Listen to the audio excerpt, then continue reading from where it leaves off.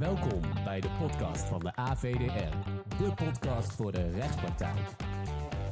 Met vandaag gast Brigitte Vleer, Simone van den Berg, Peter de Boer en Nina van der Heuvel. Zij gaan het vandaag hebben over het arbeidsrecht. Veel plezier met aflevering 51 van de AVDR podcast.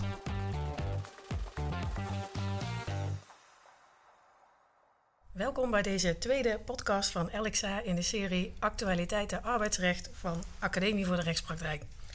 Mijn naam is Brigitte Vleer en ik ben advocaat arbeidsrecht bij LXA. Ik zit hier met een aantal collega's. Stellen jullie jezelf even voor? Dat is goed. Ik ben Simone van den Berg. Ik ben ook advocaat bij LXA. Ik ben Nina van der Heuvel en ik ben natuurlijk ook advocaat bij LXA. Mijn naam is Peter de Boer. Zoals al geraden is, ook advocaat bij LXA. Brig, ga jij het voorstel doen? Hoe we het gaan doen? Ons is gevraagd een artikel uit de wet te bespreken, een artikel uit de arbeidsovereenkomst, een klassieker en een aantal actuele uitspraken van de afgelopen paar weken. Nina, jij hebt een artikel uit de wet gekozen. Ja, vertel. Klopt. Wij gaan het vandaag hebben over het concurrentiebeding. Dat is neergelegd in artikel 653 van boek 7. En daarin wordt eigenlijk bepaald dat de werknemer en de werkgever kunnen overeenkomen dat de werknemer aan het eind van zijn arbeidsovereenkomst wordt beperkt om bijvoorbeeld voor een concurrent te gaan werken. En dat is vaak na het einde van de arbeidsovereenkomst, maar je kunt in de arbeidsovereenkomst zelf ook zeggen dat dat ook ziet op de duur van de arbeidsovereenkomst. Maar eigenlijk wordt dat verbod niet beheerst door artikel 653, maar ziet dat meer op de leer van het goed werknemerschap. Ook een concurrentiebeding kan overeengekomen worden in de arbeidsovereenkomst voor bepaalde tijd, maar dan dien je wel te voldoen aan een zware motiveringsplicht. En die ziet op het motiveren wegens zwaarwegende bedrijfs- of dienstbelangen. Zo'n motivering dient die werkgever dus voorafgaand bij het sluiten van de overeenkomst te geven. En die moet schriftelijk opgenomen worden. En in zo'n motivering moet hij eigenlijk aangeven dat zo'n werknemer kennis heeft van hele specifieke bedrijfsgeheime informatie. En dat zou leiden tot onevenredige beschadiging van de belangen van de werkgever. Geef je zo'n motivering niet in een arbeidsovereenkomst voor een bepaalde tijd, dan is zo'n beding nietig. Ja, en zo'n concurrentiebeding dat begeeft zich eigenlijk een beetje op het spanningsveld tussen de vrije keuze, vrije arbeidskeuze van de werknemer en de bescherming van de belangen van zo'n werkgever. Vindt zo'n werknemer nou eigenlijk dat hij door zo'n beding te erg wordt beperkt en is hij daar bijvoorbeeld niet mee eens, dan kan hij de rechter vragen om vernietiging van zo'n concurrentiebeding. En dat kan hij doen door de rechter te vragen het geheel dan wel gedeeltelijk te vernietigen. Bijvoorbeeld als hij vindt dat zo'n motivering in een arbeidsovereenkomst voor bepaalde tijd niet voldoende is. Als dat te slecht is gemotiveerd, als daar niet specifiek wordt ingegaan op wat voor soort kennis hij dan heeft of tot wat voor soort beschadiging van de belangen van de werkgever dat dan eigenlijk zou leiden. Maar hij kan ook aangeven dat hij het geheel of gedeeltelijk wil laten vernietigen als het belang van zo'n werknemer eigenlijk in verhouding tot het belang van de werkgever leidt tot onbillijke benadeling. Daarbij is het aan de kant van de werkgever bijvoorbeeld van belang dat de werknemer echt kennis heeft van bedrijfsgeheime informatie, dat hij bijvoorbeeld persoonlijk contact heeft gehad met klanten of dat hij een lange duur van zijn dienstverband heeft gehad. En de werknemer zou dan in zo'n belangafweging kunnen aanvoeren dat hij bijvoorbeeld belang heeft bij het behouden van zijn nieuwe baan. Of als hij zijn nieuwe baan nog niet heeft gevonden, dat hij daar een nadeel van ondervindt bij het zoeken daarnaar. Ook kan hij aangeven dat hij bijvoorbeeld een heel erg kort dienstverband heeft gehad, waardoor zo'n concurrentiebeding eigenlijk niet heel veel, dat hij in zo'n korte tijd niet heel veel kennis heeft kunnen opdoen. Of dat het initiatief tot beëindiging van zijn arbeidsovereenkomst bij de werkgever is gelegen. Vervolgens wordt er in lid 4 nog geregeld dat als de arbeidsovereenkomst eindigt wegens ernstig verwijtbaar handelen van de werkgever, dat zo'n werkgever dan geen beroep kan doen op zo'n concurrentiebeding. Dat is natuurlijk ook wel een beetje oneerlijk, mocht dat wel kunnen. En in lid 5 is nog de mogelijkheid opgenomen dat indien een werknemer echt nergens anders meer werkzaam zou kunnen gaan zijn, dat de werkgever dan verplicht kan worden om gedurende de tijd dat hij nog gebonden is aan zo'n concurrentiebeding een bedrag moet betalen voor de periode daarvan. Ja, en dat is eigenlijk een beetje wat de wet over het concurrentiebeding regelt. En in de arbeidsovereenkomst zou ik daar nog graag over op willen merken dat je echt goed moet motiveren als je een concurrentiebeding opneemt in een arbeidsovereenkomst voor bepaalde tijd. Wat nou die specifieke bedrijfsgeheime kennis is, niet inhoudelijk natuurlijk, maar waar dat dan op ziet. En dat je bijvoorbeeld niet kunt volstaan met een bepaald model motivering die je zonder aanpassing voor iedere functie kunt gebruiken. Je dient echt per functie te motiveren waar dat dan eigenlijk op ziet. Ja.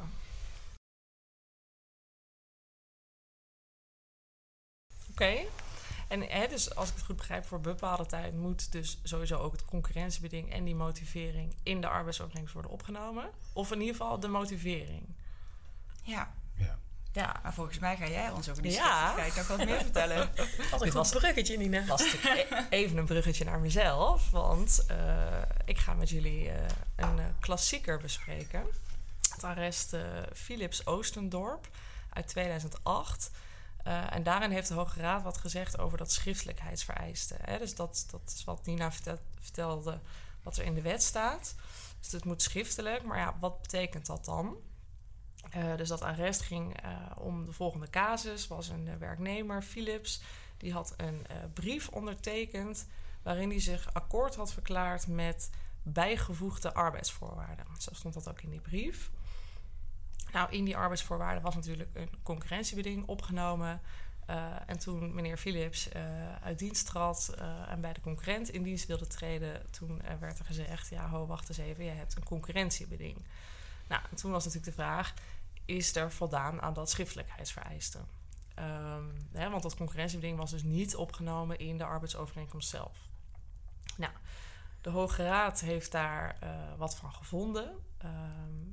Want die heeft in eerste instantie ook verteld waarom dat schriftelijkheidsvereiste zo belangrijk is. Want het is namelijk toch wel een waarborg dat een werknemer weet waar hij zichzelf aan verbindt. Want ik denk dat concurrentiebeding wel een van de meest beperkende bedingen is die je hebt in zo'n arbeidsovereenkomst. Dus ja, het moet wel belangrijk zijn dat hij weet waar hij voor tekent. Maar de Hoge Raad heeft geoordeeld dat het dus niet per se een vereiste is dat concurrentiebeding in de arbeidsovereenkomst zelf is opgenomen. Dus het kan ook, zoals het geval van Philips Oostendorp, in een arbeidsvoorwaardenreglement. Vervolgens heeft de Hoge Raad daarvan gezegd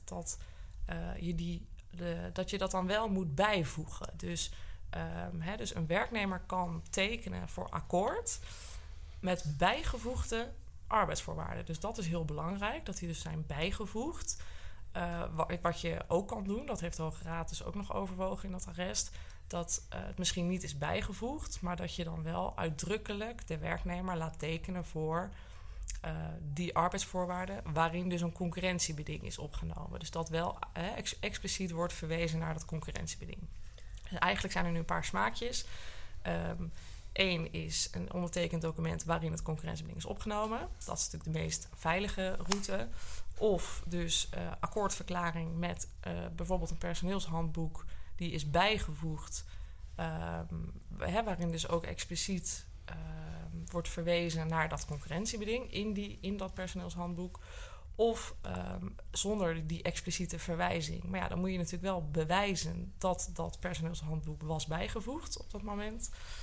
Of dus een uitdrukkelijke akkoordverklaring met het concurrentiebeding zonder dat het is bijgevoegd. Dat zijn eigenlijk een beetje de smaakjes die zijn overgebleven uit Philips Oostendorp. Maar goed, dit ziet dus wel natuurlijk op het concurrentiebeding in een contract voor onbepaalde tijd. Ik denk ook wel voor bepaalde tijd, behalve dus dat blijkt dat die motivering wel echt, dus bij een contract voor bepaalde tijd moet die motivering wel echt in de arbeidsovereenkomst zijn opgenomen. Ja. Of zien jullie dat anders? Nee, dat zie ik helemaal niet anders. Ik ben het helemaal met jou eens. En kijk, die Philips Oostendorp doctrine die heeft niet alleen betrekking op het aangaan van de arbeidsovereenkomst. Dus je neemt iemand in dienst voor onbepaalde tijd. Die sluit een arbeidsovereenkomst waarin een verwijzing naar een personeelsvoorwaardengids zit waar het concurrentiebeding dan in staat. Wij komen deze casus natuurlijk ook heel vaak tegen bij verlengingen van contracten voor bepaalde tijd of de overgang van een bepaalde tijdcontract naar onbepaalde tijd. En dan zie je heel vaak dat de werkgever volstaat met zo'n briefje, werknemer, hierbij gefeliciteerd. We verlengen je contract voor een jaar en alle bestaande arbeidsvoorwaarden blijven gehandhaafd. En de vraag is dan of met zo'n briefje zonder bijgevoegde arbeidsvoorwaarden waar het concurrentiebeding in zit of het opnieuw opnemen van zo'n concurrentiebeding, of je dan wel bereikt dat zo'n concurrentiebeding in stand blijft. De meeste mensen gaan ervan uit dat je er in ieder geval verstandig aan doet om bij iedere verlenging van een contract voor bepaalde tijd of de overgang naar een contract voor onbepaalde tijd, dat concurrentiebeding gewoon opnieuw in de brief op te nemen of bij te voegen. Dus in een document bij te voegen wat ook op dat moment meegetekend wordt waar het concurrentiebeding dan in staat. Ja, of dus inderdaad expliciet verwijzen naar het concurrentiebeding uit de voorgaande arbeidsovereenkomst die van toepassing blijft. En je ziet het natuurlijk ook wel met bijvoorbeeld wijzigingen van de arbeidsovereenkomst. Dus als er een addendum wordt gesloten, daar geldt deze Philips Oostendorp leer natuurlijk ook. Dus ik adviseer wel eigenlijk altijd om gewoon wel better safe than sorry. Gewoon uitdrukkelijk verwijzen naar het concurrentiebeding of hem helemaal opnieuw opnemen. Ja. Of bijvoegen. En dat is echt wel dat er ook getekend wordt voor bijgevoegd document. Dus dat daaruit natuurlijk ook wel blijkt dat je dat hebt bijgevoegd. En de bijlagen paraferen. Ja. Ja, en Wat? ergens is het wel bijzonder, want je hoort vaak, de kleine lettertjes. Maar door het bij te voegen in een collectieve regeling of in een handboek, hou je dat natuurlijk wel een klein beetje in stand. Dus ik kan me ook wel voorstellen dat werknemers die een arbeidsovereenkomst krijgen en een heel handboek erbij ontvangen, waarin dan ergens zo'n hoofdstuk 10, pagina 36 een concurrentiebeding staat, dat die dan later zoiets hebben van volgens mij, het is ook best wel kritisch ontvangen, dit arrest, las ik. En ook wel, er wordt ook wel gezegd dat een werknemer dan natuurlijk ook wel voldoende tijd moet hebben gehad om dat hele bijgevoegde personeelshandboek door te nemen voordat hij daarmee akkoord verklaart. Dus als het inderdaad een personeelshandboek van 100 pagina's is en er wordt zo getekend, dan... Maar dat is waar. Ik bedoel, we moeten ons wel goed realiseren dat een concurrentiebeding een heel merkwaardig fenomeen is, omdat het geldt na het einde van het dienstverband en een werknemer enorm kan beperken, terwijl er geen enkele vorm van compensatie tegenover staat. Toevallig recent met een zaak te maken gehad waarbij het ging om een Duits contract met een concurrentiebeding. En in Duitsland en overigens in Amerika ook geldt dan de verplichting dat de werkgever een vergoeding betaalt, meestal de helft van het salaris, voor de duur van de periode dat hij zo'n werknemer aan het beding houdt. Maar dat kennen wij in Nederland niet. Dus wij kennen in Nederland, daarom zijn de waarborgen denk ik voor het aangaan van het concurrentiebeding zo zwaar. En is deze uitspraak Philips Oostendorp terecht ook wel enigszins bekritiseerd, omdat het de werkgever ook toch wel eigenlijk meer bescherming biedt dan je zou recent verwachten. heeft de minister zich ook wel gerealiseerd. En ik denk dat het echt een ingrijpend beding is, want het wordt te pas en te onpas eigenlijk opgenomen in zo'n arbeidsovereenkomst, zonder dat er nog echt wordt nagedacht wordt over de vraag, is het voor deze specifieke functie nou ook echt nodig? En de minister heeft ook gezegd dat het vaak leidt tot oneigenlijk gebruik om werknemers echt te binden aan hun bedrijf in plaats van echt hun eigen belangen te beschermen daarmee. En dat is een recente misschien dat er ook bevinding waarin inderdaad misschien nog wel het laatste nog niet over gezegd is in de vorm van een nieuw wetsvoorstel. Maar de tijd zal dat natuurlijk leren. Ja, en nog even terugkomend op die vergoeding die jij net noemde in Duitsland. Ja, Nina, jij vertelde net, die vergoeding, die mogelijkheid hebben wij op zich natuurlijk wel. Een werknemer kan daarom vragen, maar ik kom in de praktijk zelden tegen dat het wordt toegewezen. Is dat ook jullie ervaring? Ja, maar dat komt denk ik ook wel omdat in Nederland dat artikel, dat lid 5, dat bepaalt dat die vergoeding alleen maar kan worden gevraagd als dus de werknemer echt nergens anders werkzaam kan zijn dan bij de werkgever zelf. Dus wat ik eigenlijk daarmee bedoel te zeggen is dat je hebt natuurlijk het concurrentiebeding die bepaalt dat je niet bij een concurrent werkzaam mag zijn, maar wel bij andere bedrijven. Maar je hebt natuurlijk ook situaties waarbij een werknemer alleen maar bijvoorbeeld in die nichebranche is opgeleid en werkzaam kan zijn. En die wordt dan wel echt heel erg beperkt om ergens anders dan bij de werkgever werkzaam te zijn. Maar het klopt, in de praktijk zie je dat bijna nooit. Maar ik heb het idee dat, inderdaad wat Peter net zei over die wetgeving in Duitsland, dat ook wel meer ziet op gewoon alle concurrentiebedingen. Dus niet alleen als jij dus echt beperkt wordt om dat je eigenlijk nergens kan werken. Ik weet niet precies hoe de Duitse regeling op dat gebied is, maar mijn gedachte is dat daar de verplichting geldt om als werknemer te melden, ik wil bij een concurrent gaan werken. En dan moet de werkgever op dat moment beslissen, ga ik je aan het beding houden of niet. Daar heeft hij dan een termijn voor. En als hij dan beslist, je mag bij die concurrent niet gaan werken, dan moet hij betalen. Ja. En als die werkgever op enig moment besluit, nou nu vind ik het wel voldoende, het heeft lang genoeg geduurd of ik vind het inmiddels te duur worden, dan kan hij ook besluiten om te zeggen, ik hou je er niet langer aan. En dan gaat pas een aantal maanden later zijn verplichting om die vergoeding te betalen van tafel. Dus een hele uitgewerkte, op zich wel mooie regeling. Even om terug te komen op de opmerking van Brigitte net over die vergoeding. Wij hebben inderdaad bijna geen rechtspraak over dat soort vergoedingen. En ik denk eerlijk gezegd dat, los van wat Simone net zei, wat ook terecht is, dat de belangrijkste reden daarvoor is dat als de rechter zou vinden dat er reden is om een vergoeding toe te kennen, dan vindt hij eigenlijk ook dat er reden is om dat beding te matigen. Ja. Dus hij komt bijna nooit aan die vergoeding toe, omdat hij dat beding al matigt. Omdat hij dat beding in tijdsduur beperkt of in geografische afgrendeling beperkt. Of dat hij beperkt tot een aantal activiteiten, waardoor hij de werknemer op die manier ruimte geeft. Maar zit eigenlijk nooit door middel van de vergoeding. Nee, dat is inderdaad ook mijn beleving. Peter, jij had nog een paar uitspraken, toch, van afgelopen weken? Zekers. Ik ga beginnen met een recente uitspraak van het Hof in Amsterdam. Uitspraak van 15 februari. Waarom is die uitspraak interessant? Omdat de uitspraak aan de ene kant bevestigt wat in het begin al door Nina werd verteld. Dat een concurrentiebeding dat is overeengekomen kan komen te vervallen als er sprake is van ernstig verwijt behandelen van de werkgever. Maar het laat ook zien dat zo'n beslissing soms heel lang op zich kan laten wachten. En al die tijd is zo'n werknemer toch gebonden aan dat concurrentiebeding. Of verkeert hij in ieder geval in onzekerheid of dat beding van tafel gaat. Dus even kort deze casus. De casus gaat over de CEO van een bedrijf van Kaam in Amsterdam. Die CEO is op 3 september 2020 op staande voet ontslagen. De procedure die begint bij de kantonrechter, die gaat vervolgens door bij het Hof in Amsterdam. En in die procedure oordeelt de kantonrechter dat in dit geval sprake is van een terecht ontslag op staande voet. En het gevolg daarvan is dat de rechter ook vindt dat concurrentiebedingen, relatiebedingen en alle andere daarbij behorende bedingen in stand moeten blijven. Nou, daar wordt hoger beroep van ingesteld en uiteindelijk zegt het Hof in Amsterdam nogmaals dit voorjaar, februari 2022, dat dit ontslag op staande voet niet geldig is. En dat doet het Hof met een overigens hele mooie motivering en ook een hele terechte motivering. Maar concludeert dus dat het ontslag op staande voet niet geldig is. En beslist dan ook dat als gevolg van het feit dat het ontslag op staande voet niet geldig is, er dus sprake is van ernstig verwijt behandelen van de werkgever. En omdat er sprake is van ernstig verwijt behandelen van de werkgever, is er eigenlijk automatisch de beslissing dat zo'n concurrentie- en relatiebeding komt te vervallen. Nou, wat is daarvan nou het belang? Iedere werkgever die overweegt om een werknemer op staande voet te ontslaan, moet zichzelf de vraag stellen: durf ik dat ontslag te geven met als risico dat ik en veroordeeld kan worden om de werknemer toch weer terug te nemen en het loon door te betalen.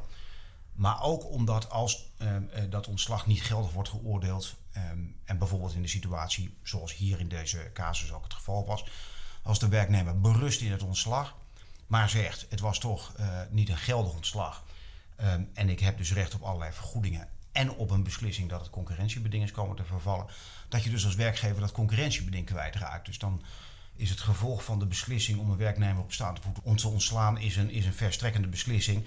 Dus het is goed als werkgevers zich dat realiseren. Dat realiseren ze zich niet altijd, is mijn ervaring. Maar deze uitspraak laat zien dat het verstandig is om daarover na te denken voordat je zo'n beslissing tot ontslag op staande voet geeft. Wel een beetje balen, want deze werknemer die is dus 1,5 jaar of zo nog in feite toch wel aan dat beding gehouden.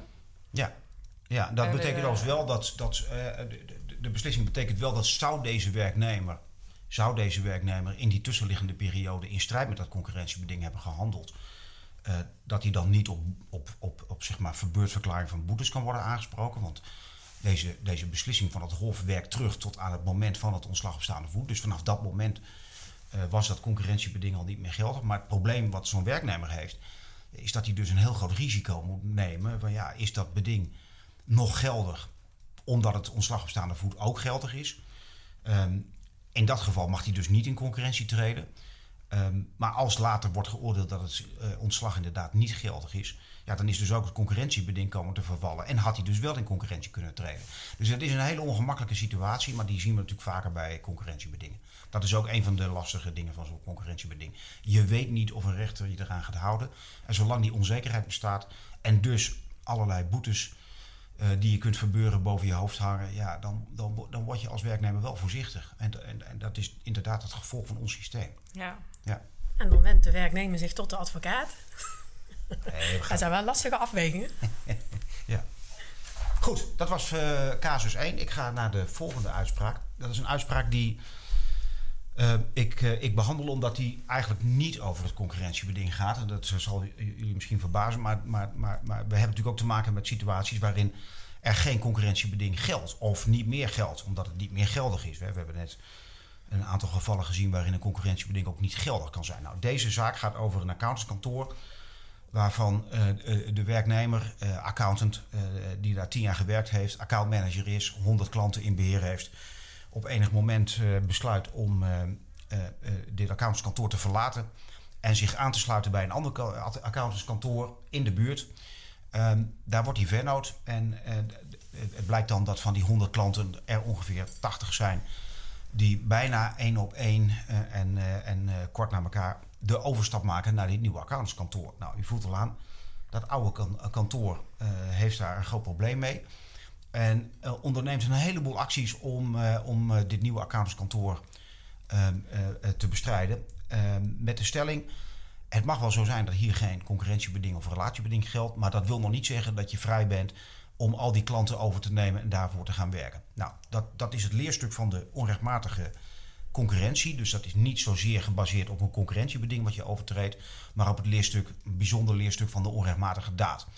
En dat komt omdat de Hoge Raad in een uitspraak van een groot aantal jaren geleden geoordeeld heeft dat ook zonder een concurrentiebeding het niet zonder meer onder alle omstandigheden toegestaan is om concurrerende activiteiten te ondernemen. Met name als je als ex-werknemer je volledig richt op je oude klantenbestand en stelselmatig en duurzame relaties probeert los te weken bij je oude werkgever om die vervolgens naar je toe te halen.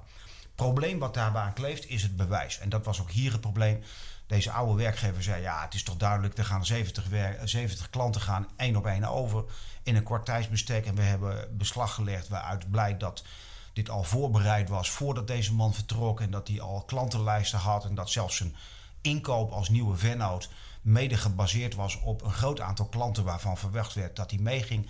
Nou, u voelt wel aan, er is een heleboel materiaal, een heleboel rook, maar niet echt concreet vuur. En het vuur wat ontbrak was het bewijs dat deze oud-werknemer, deze nieuwbakken vennoot, stelselmatig klanten had benaderd. En deze vennoot liet dus ook zien, door middel van een heel groot aantal verklaringen van klanten die zeiden, ja, wij hebben zelf contact opgenomen met deze vennoot, want wij wilden met hem mee. Hij heeft niet het initiatief genomen om ons mee te nemen, maar wij hebben het initiatief genomen los van een verzoek om mee te gaan. Nou, Goed geregisseerd ook. Ja, dat is een goed gecoördineerd en geregisseerd. Zo, wij zien dit soort dingen natuurlijk wel eens vaker voorbij komen. Het is heel frustrerend. Precies ook de reden waarom je dus een concurrentiebeding wil afsluiten. Of een relatiebeding wil afsluiten. Ja, nee, helemaal eens. Dus je ziet in deze zaken, en ik denk dat deze oud-werkgever ik denk wel een ton verspijkerd heeft aan de kosten van hele ingewikkelde beslagen die gelegd zijn en een uitvoerig procederen.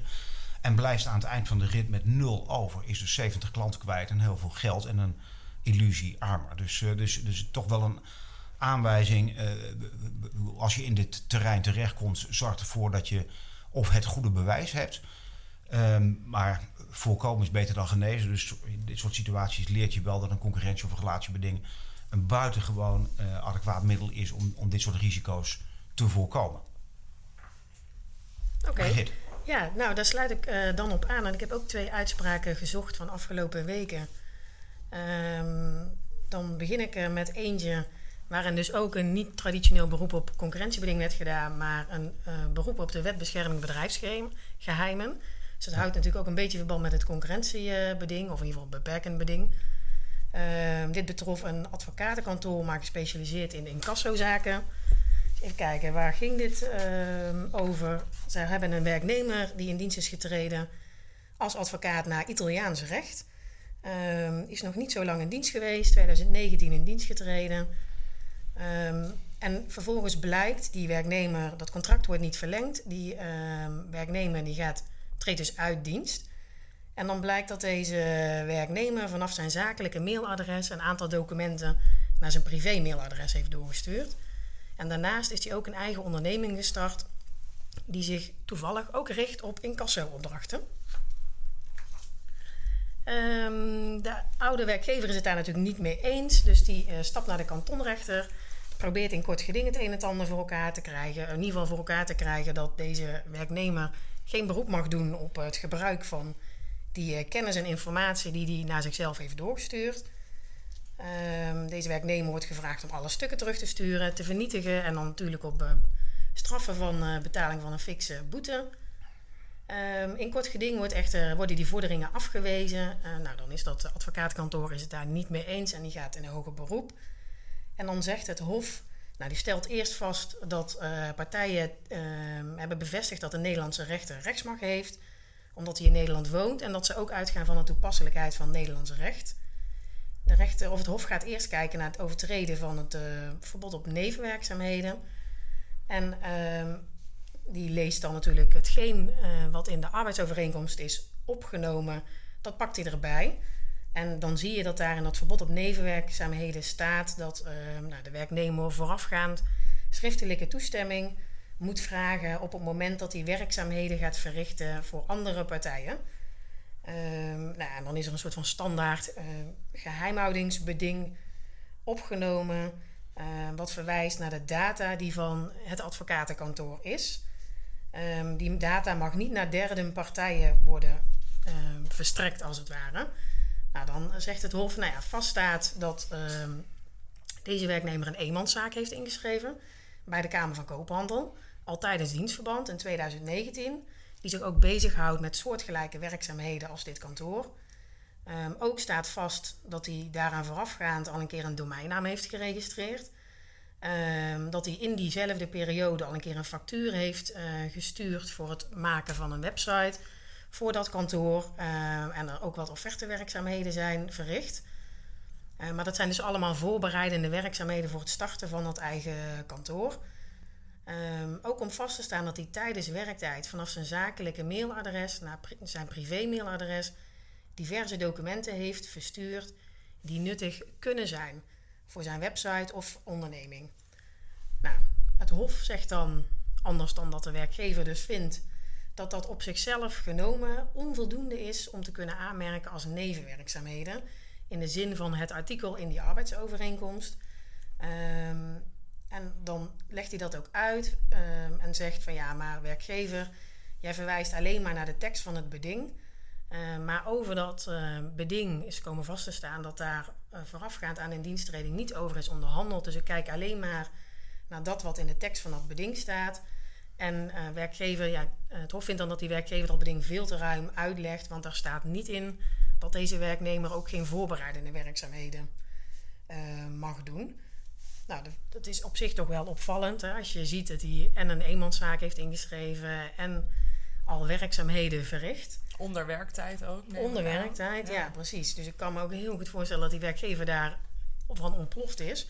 Maar goed, het Hof vindt dus, dat zijn puur voorbereidende werkzaamheden. En dat valt dus niet onder de bepaling of datgene wat partijen hebben afgesproken.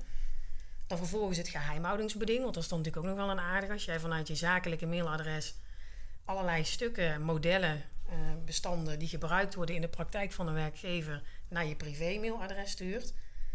En daarvan zegt het Hof van het is niet komen vast te staan dat die informatie is gedeeld met derden, want hij heeft het alleen naar zichzelf in privé gestuurd. En het is daarvan niet komen vast te staan dat hij daar ook gebruik van heeft gemaakt. En er is weliswaar een vermoeden.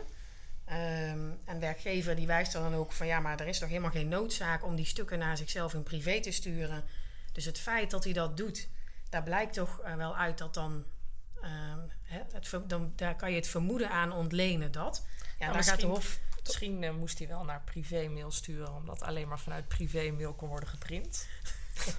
Nou ja, bijvoorbeeld. Ja, precies. Sorry hoor voor deze Slecht verhaal. opmerking. Peter de Boer doet dat af en toe.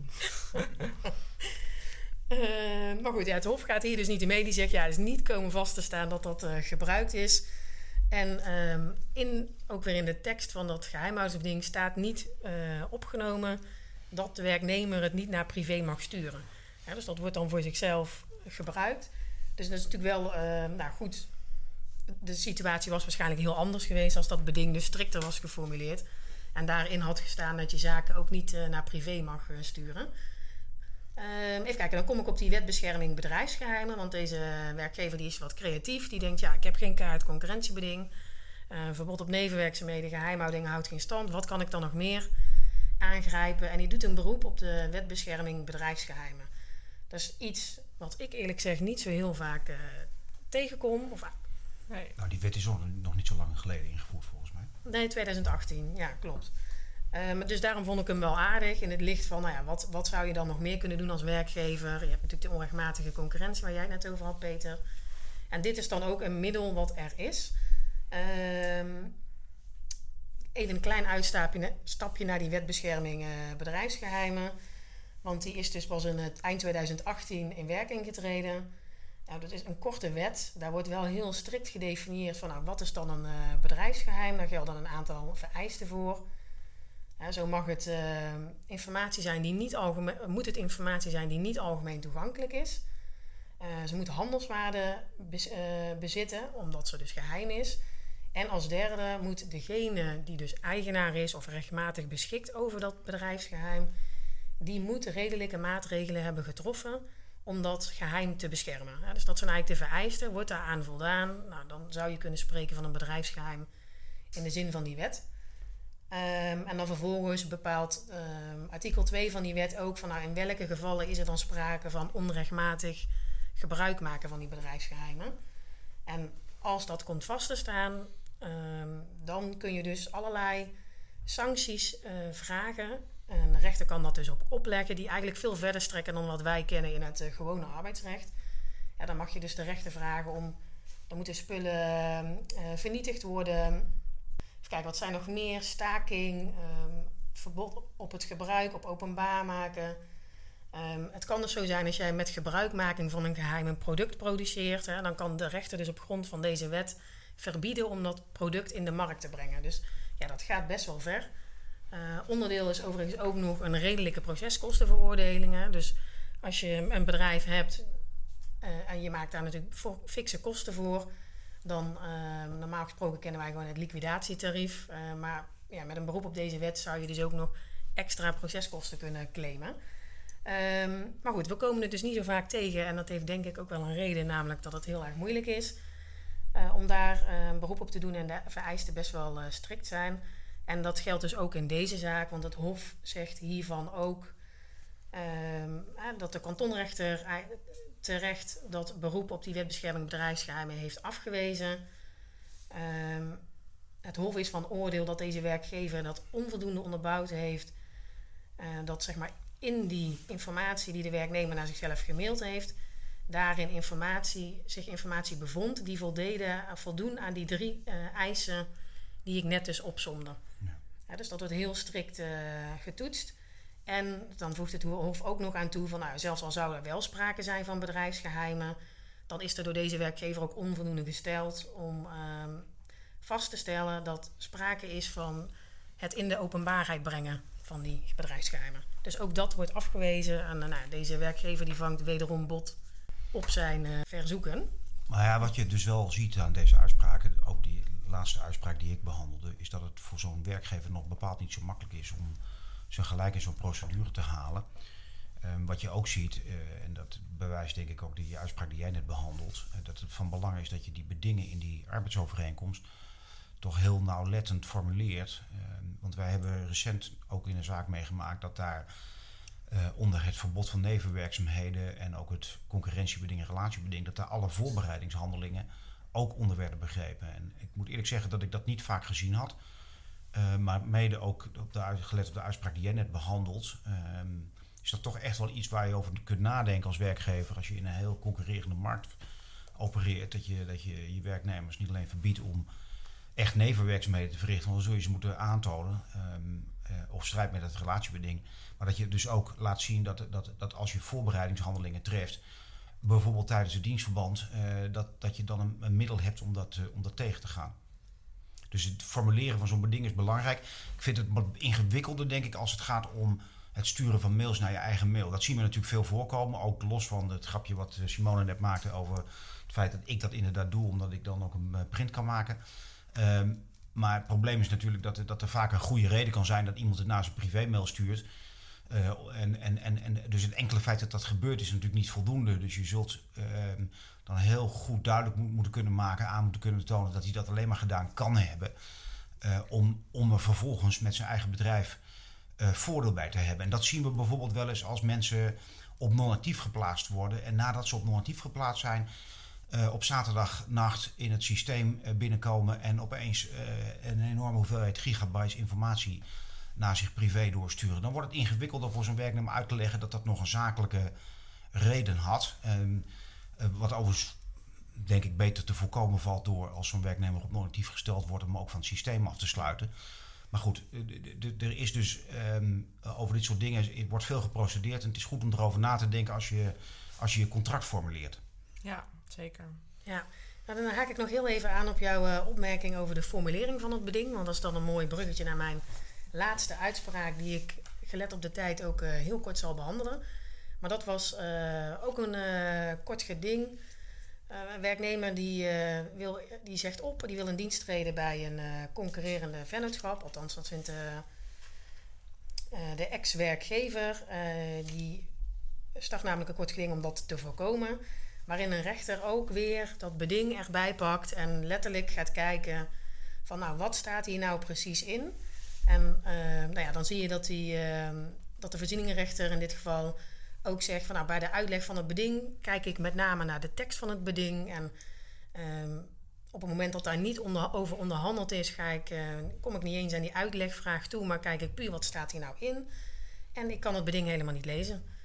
Die voorzieningenrechter die zegt het beding is niet eenvoudig leesbaar. En daarom kan ik het eigenlijk ook niet uitleggen. Er wordt ook geen nadere toelichting gegeven bij het beding. Ook niet in het kader van het hele onderhandelingsproces of de totstandkoming van dat beding. En omdat het dan dus zo onduidelijk is. Maar waarom is het zo onduidelijk dan? Ja, nou hier gaat het ook mis, want er komen allerlei gedachtenstreepjes en dan... Gewoon heel ongelukkig geformuleerd. Ja, dit is gewoon echt heel ongelukkig geformuleerd. Dat zien we natuurlijk ook al vaker. Ja, wij zien heel vaak dat zo'n beding uit knippen en plakken samengesteld is. Ja. En dat er dus de logische volgorde van woorden en zinnen ontbreekt, omdat er iemand ooit bedacht heeft dat hij er iets in moet zetten of eruit moet halen. En zeker mensen die dat niet vaker doen en niet veel verstand van zaken hebben, die maken dan wel bedingen waar wij dan van moeten zeggen, ja, daar is echt geen chocola meer van te maken, nee. Ja, nou ja, en dat zie je dus ook hier gebeuren. Hier staat bijvoorbeeld, dat beding dat begint dan met dat het verboden is om... Nou, dan volgt dus een hele rits. En dan het eerste verbod, als het ware... Nou, de formulering die me bekend voorkomt... Daar staat dan in enigerlei vorm een zaak gelijksoortig... of aanverwant aan die van de werkgever... en met de werkgever gelieerde bedrijven te vestigen, drijven... mededrijven of doen drijven. Hetzij direct, hetzij indirect. Normaal gesproken voeg je hier aan toe of daarvoor werkzaam te zijn. Precies. Nou ja, dan heb je het over knippen en plakken. Dat is denk ik precies wat hier is gebeurd. Ja. En die werkgever die leest hier dus van alles in. En die rechter zegt, ja, maar dat wat u zegt, dat staat hier niet, dat lees ik niet. Dus het beding is dan te onduidelijk geformuleerd. En deze ex-werkgever die vangt dus ook bot. Ja, dat is ook weer een mooi voorbeeld van hoe belangrijk die formulering van het beding is. Ja. Ja. Mooie uitspraak. Ja. Nou, wat hebben we geleerd? Raadpleeg een advocaat als je een concurrentiebeding wil formuleren. Nee. Nou, het automatisme waarmee die bedingen natuurlijk worden opgenomen, dat zegt natuurlijk wel vaak ook iets over de kwaliteit van die bedingen. Dit wordt jarenlang gereproduceerd en er wordt dit woord aan toegevoegd, een zin aan toegevoegd. En het eind van het liedje is dat het een onbegrijpelijke samenstel van woorden en zinnen geworden is waar wij ook, ik zei het net al, weinig meer mee kunnen doen. Dus het is belangrijk dat aan het begin daar goed over nagedacht wordt. Desalniettemin blijft het concurrentiebeding een beding wat natuurlijk ontzettend vaak onderwerp van procederen is. Zeker in een tijd als deze, waarin de markt zo krap is. En wat Nina net zei, de veel werkgevers hebben de neiging om zo'n beding in te roepen. Niet zozeer omdat ze het vervelend vinden dat de werknemer naar de concurrent gaat, maar omdat ze het vervelend vinden dat hij weggaat. En dat is nou net niet het belang wat zo'n beding beoogt te beschermen. Dus daar loopt het dan voor zo'n werkgever op vast. Dat zie je ook wel in veel rechtspraak de laatste tijd terugkomen als argument voor de rechter om zo'n beding niet te handhaven of te matigen. Dus het is interessant om te weten of we daar nog wetgeving over gaan krijgen waarbij die bedingen wat meer aan banden gelegd gaan worden. Maar goed, de tijd zal het leren. Ja. Dan denk ik dat we met deze wijze woorden van Peter onze podcast gaan afsluiten. Dank u wel voor het luisteren en dank u wel voor het meedoen. Bedankt voor het luisteren naar deze aflevering van de AVDR-podcast. Check de website www.avdr.nl voor meer unieke content voor de rechtspraktijk. Nogmaals bedankt en tot de volgende aflevering.